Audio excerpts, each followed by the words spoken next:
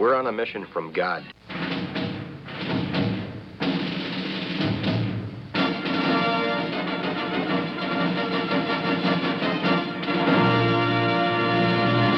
And now for something completely different.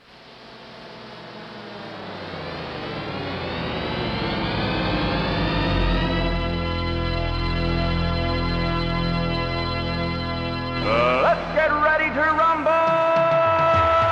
Yeah, baby, yeah! This is Pastor Jolly John Lekumsky coming to you from New Athens, Illinois.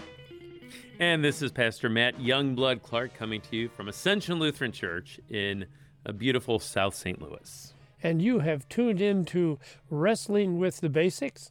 And we're doing kind of a series of Old Testament stories.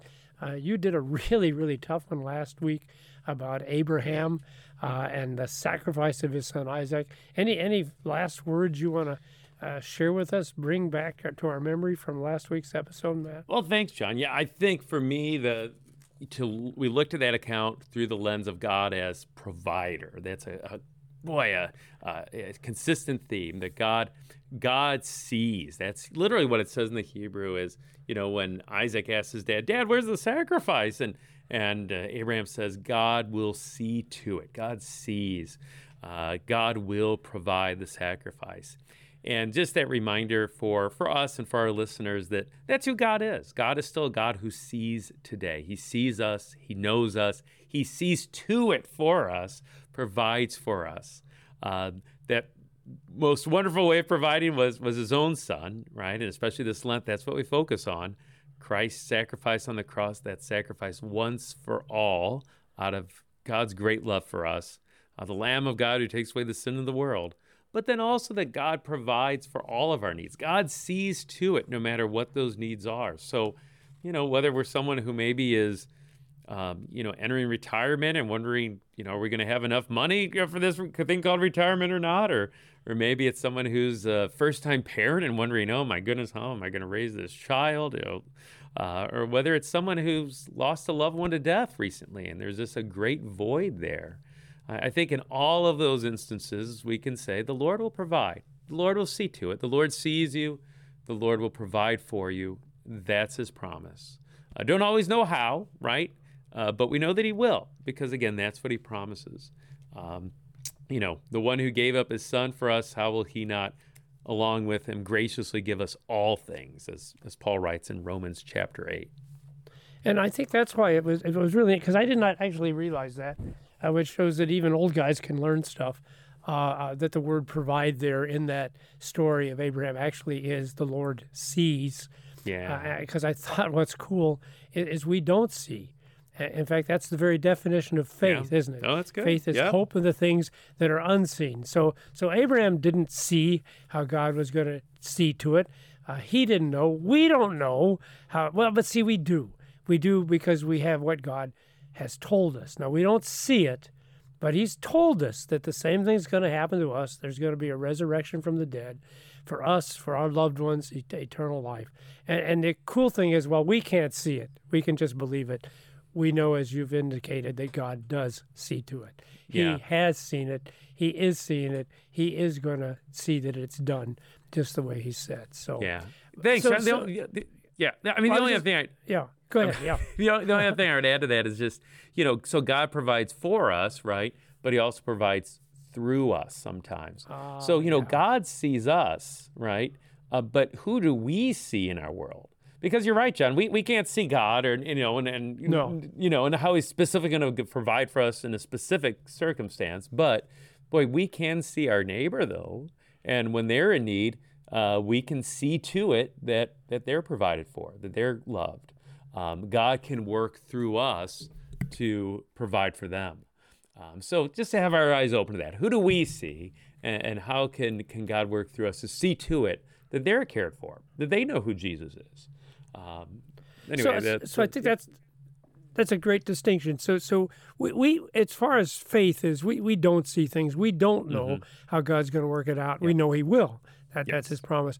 But you're right. There are things we can see, and those are things we can act on, and those are things we can do, which of course is loving and caring for the people that are around us. So that's a nice distinction, Matt. It's a nice distinction.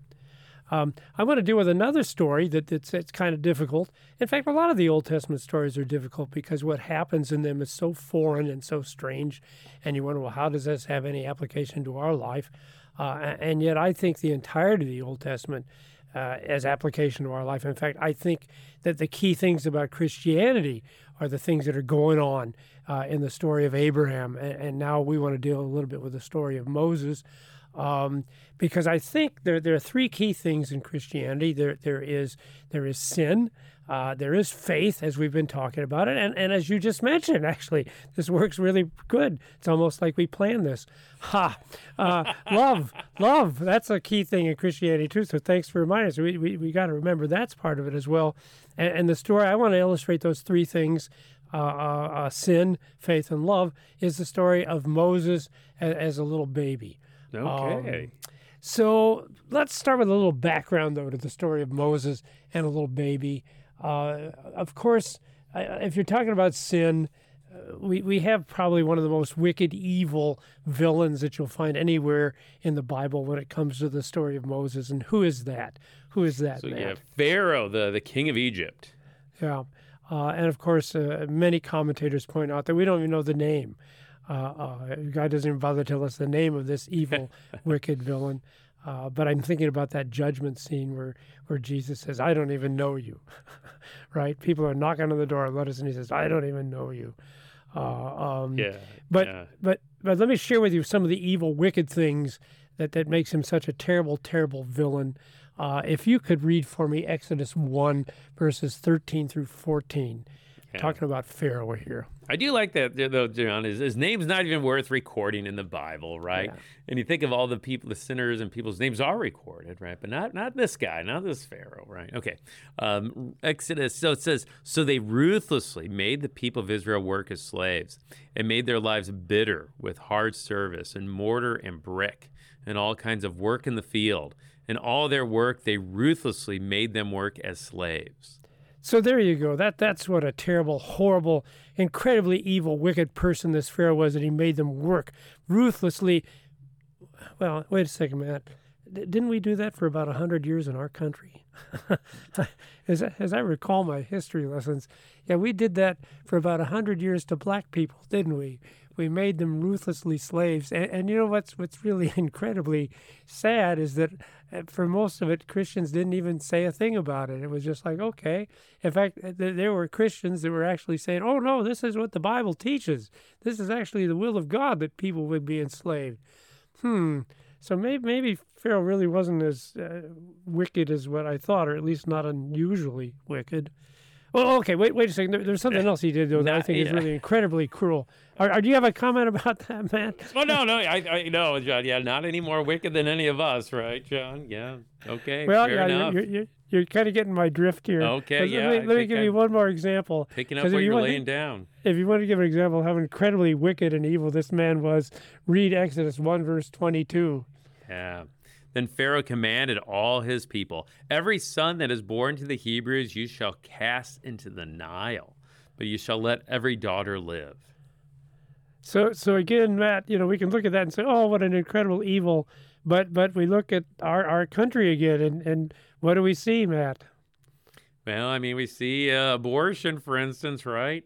And we see, in other countries too, sometimes even based upon a child's sex, male, female, one might be wanted and one might not be wanted so much.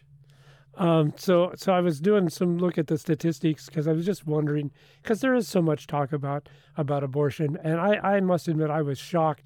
I looked at the statistics from the CDC, and the Center of Disease Control, and I point that out because there's no political motivation here. You know what I'm saying? This is not some political organization trying to prove a point. It's just the government statistics. The hard numbers. Yeah. 2 years ago, I couldn't believe this. 1 out of 5 births was aborted, Matt. Wow. I had no idea that the numbers were that dramatic.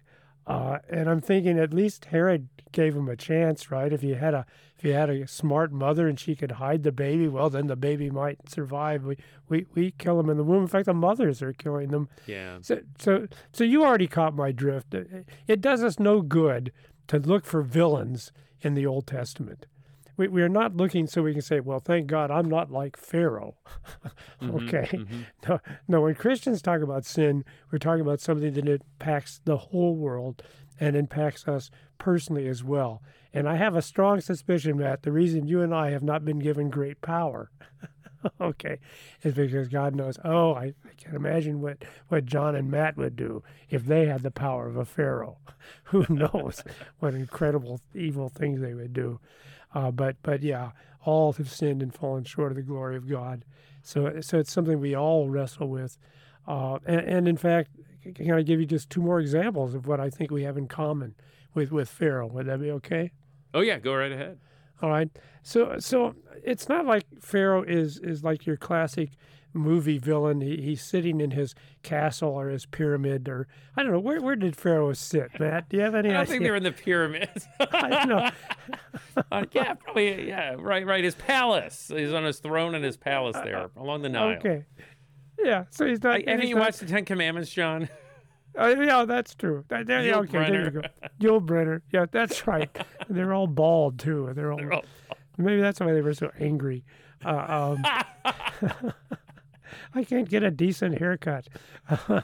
but so it's not like they're twiddling their thumbs saying, "Oh, how can I be cruel to the Israelites?" He actually has a reason for doing what he's doing. Again, the Bible's really explicit about this. If you read Exodus 1 again, verses 9 through 10. Yeah. He said to his people, "Behold, the people of Israel are too many, too mighty for us. Come, let us deal shrewdly with them, lest they multiply. And if war breaks out, they join our enemies and fight against us and overturn the land." So it's fear. It's fear that motivates him. And it occurred to me, yeah, maybe that's how the Bible is constantly saying, fear not, because I think so much evil and so much wickedness goes on because we're frightened. We're frightened of things. I suspect that's why Putin invaded Ukraine, because he saw that Ukraine was becoming more and more Western, that there were actually overtures that maybe they would join us as an ally, that they'd become part of NATO. And he said, I'm not going to have that. I'm not going to have an enemy on my doorstep. And so that's why he invaded the Ukraine. We've got all this stuff going on in Israel. And you wonder, why is all this brutality going on in the Middle East? And it's because Jews are frightened of the Muslims, and Muslims are frightened of the Jews. And, you've been working with immigrants. Do they talk? Do they feel fear, or do they sense that people are frightened of them? Or does any of that come in your discussions with the immigrants that you have in your church? Yeah. Oh, well, sure. So coming as refugees in particular, at Ascension, and I think, I think just perhaps there's a fear of the unfamiliar. Here is someone who is, in St. Louis, who doesn't speak the same language, have the same culture. Who are they? What are they up to? Why are they here? What's their motivations? Yeah, I think fear and suspicion can certainly, be in the hearts and minds of people, just because it's unfamiliar, right? And so again, I think, and I'll be honest, if I'm walking in downtown St. Louis and I would see, a couple or three black teenagers coming my way, I must admit that I'm uncomfortable with that. But again, not for any reason, not that anyone has ever harmed me. And again, please understand, I'm not saying that if I was attacked that I don't have a right to defend myself.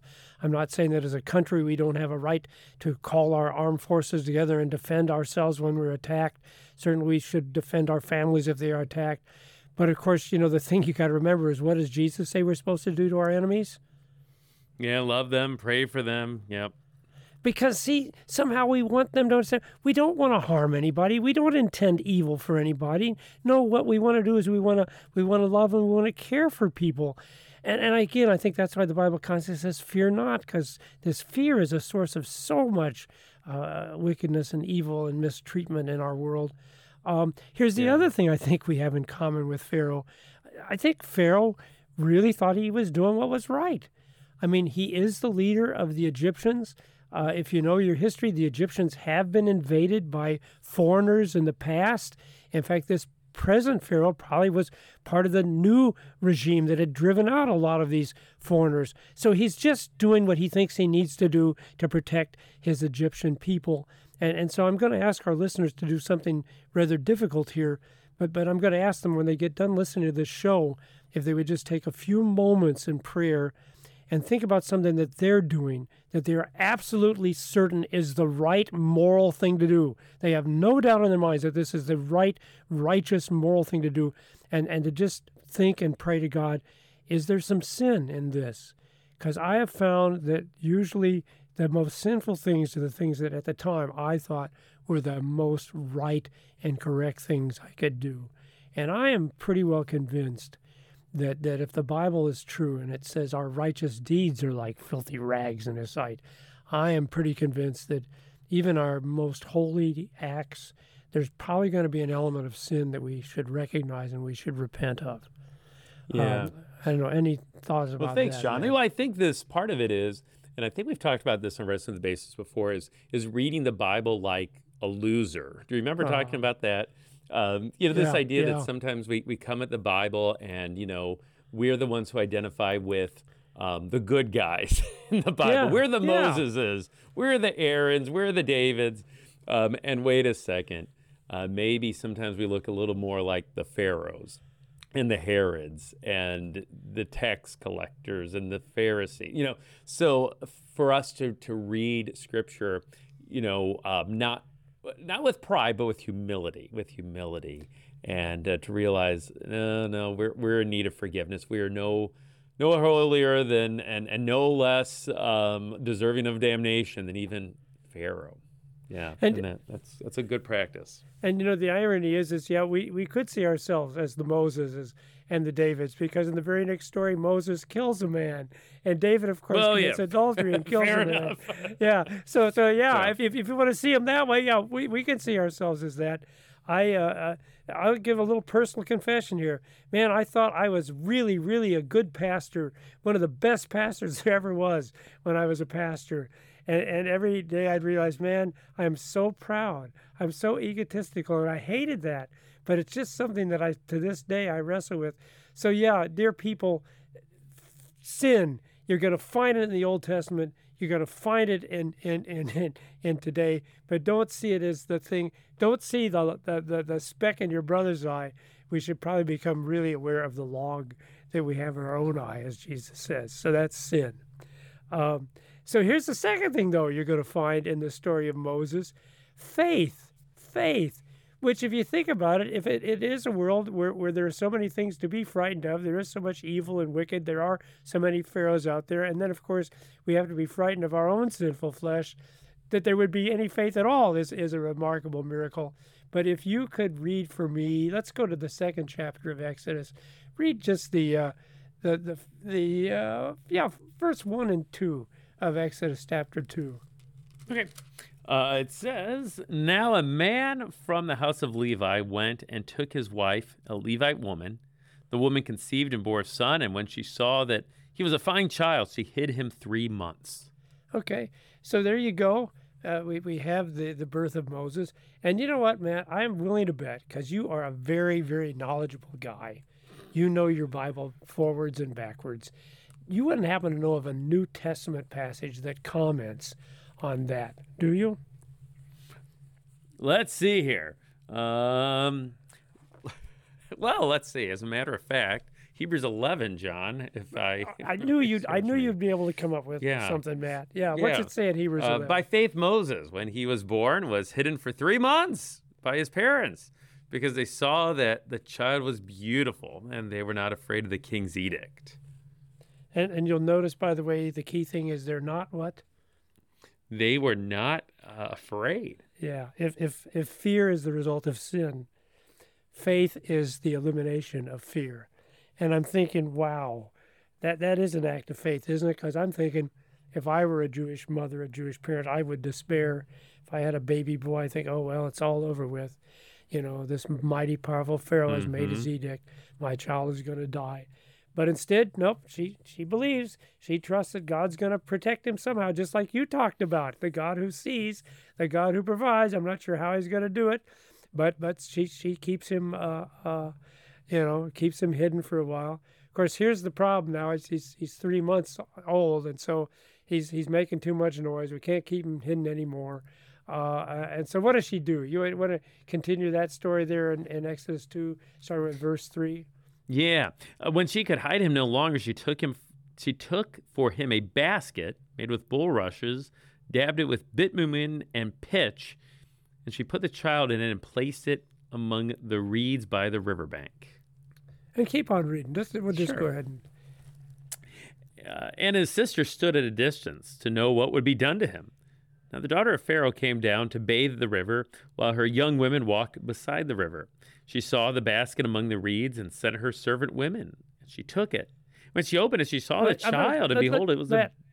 Let's just stop it right there, because Yeah. I want to build a suspense here. So here's the plan. Since I can't hide him in my house anymore. If an Egyptian soldier would come by right away, they'd hear the noise. They'd know I had a baby. So I'm gonna kind of hide him in plain sight. I'll put him in the Nile in a basket that's waterproof.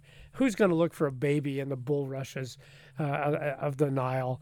It seems like a great plan. I've got my daughter there watching over him. They're not looking for little Hebrew girls. They're looking for Hebrew mothers. So at least he'll be safe there.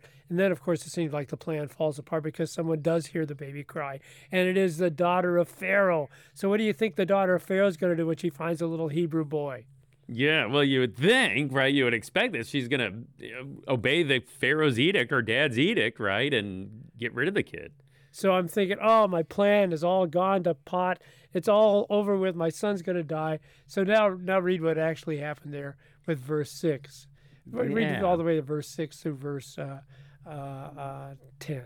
Yeah, when she opened it, she saw the child, and behold, the baby was crying. She took pity on him and said, "This is one of the Hebrew children."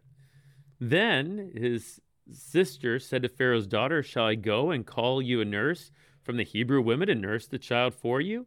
And Pharaoh's daughter said to her, "Go." So the girl went and called the child's mother.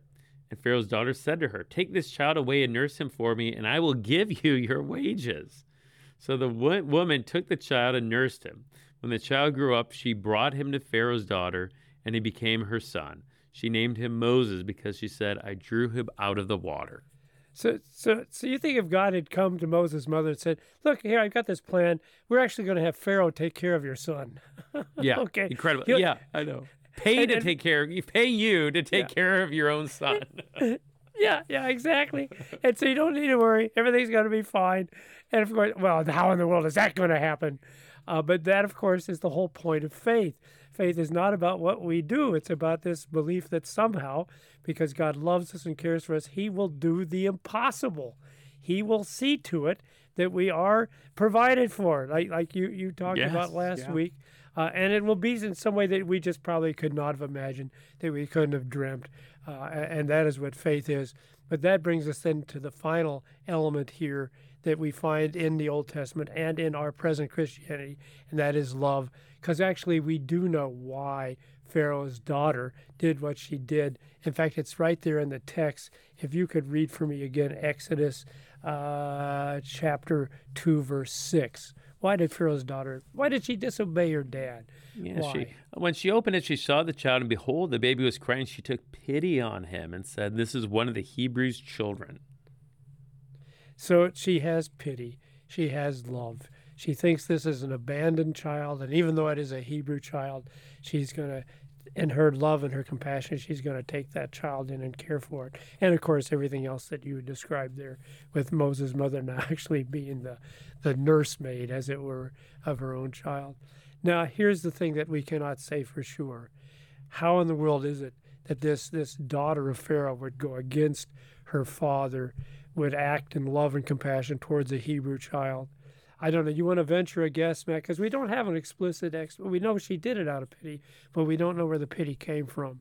Yeah, this is completely unexpected, right? Yeah. Breaking the Pharaoh's law, her own dad's law, and maybe at risk of herself, her own safety. Yeah. But, it's just, I think the Lord is behind this, that God is providing and even softening the heart of Pharaoh's daughter to have pity, to have compassion for this little baby boy.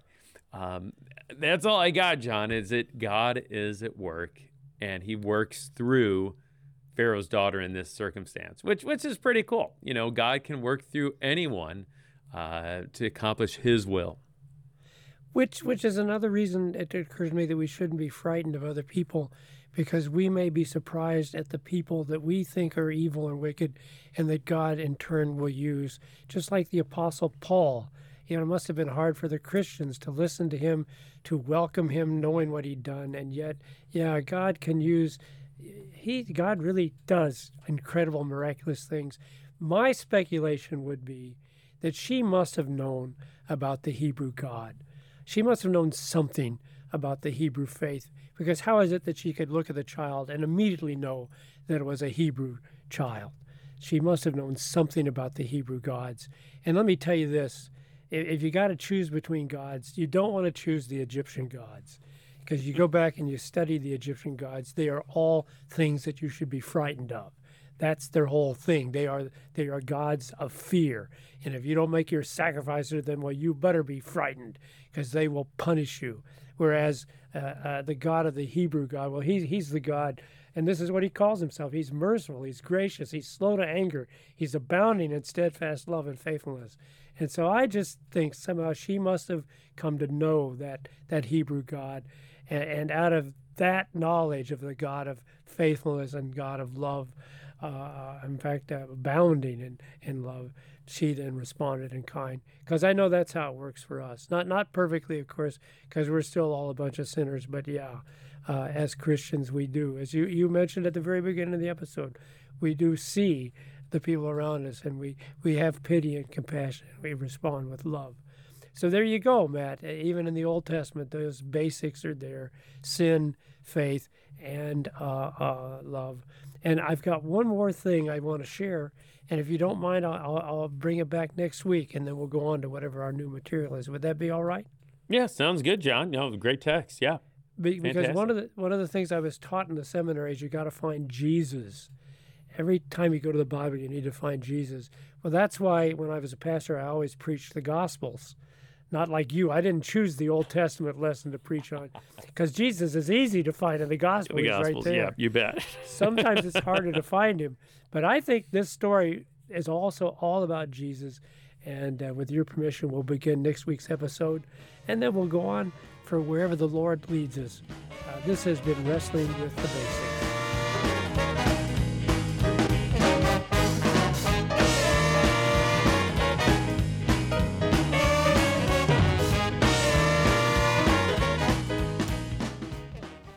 Showing support for KFUO is now easier than ever. You can sport a KFUO shirt, swag, or even socks by visiting our online store. Go to kfuo.org/store and order high-quality KFUO-branded merch. You no longer need to wait for our annual share-a-thon for a chance to show your KFUO spirit. Visually share and wear this ministry out in the world by checking out our selection. Every purchase helps to support our proclamation of Christ for you, anytime, anywhere. Go to kfuo.org/store.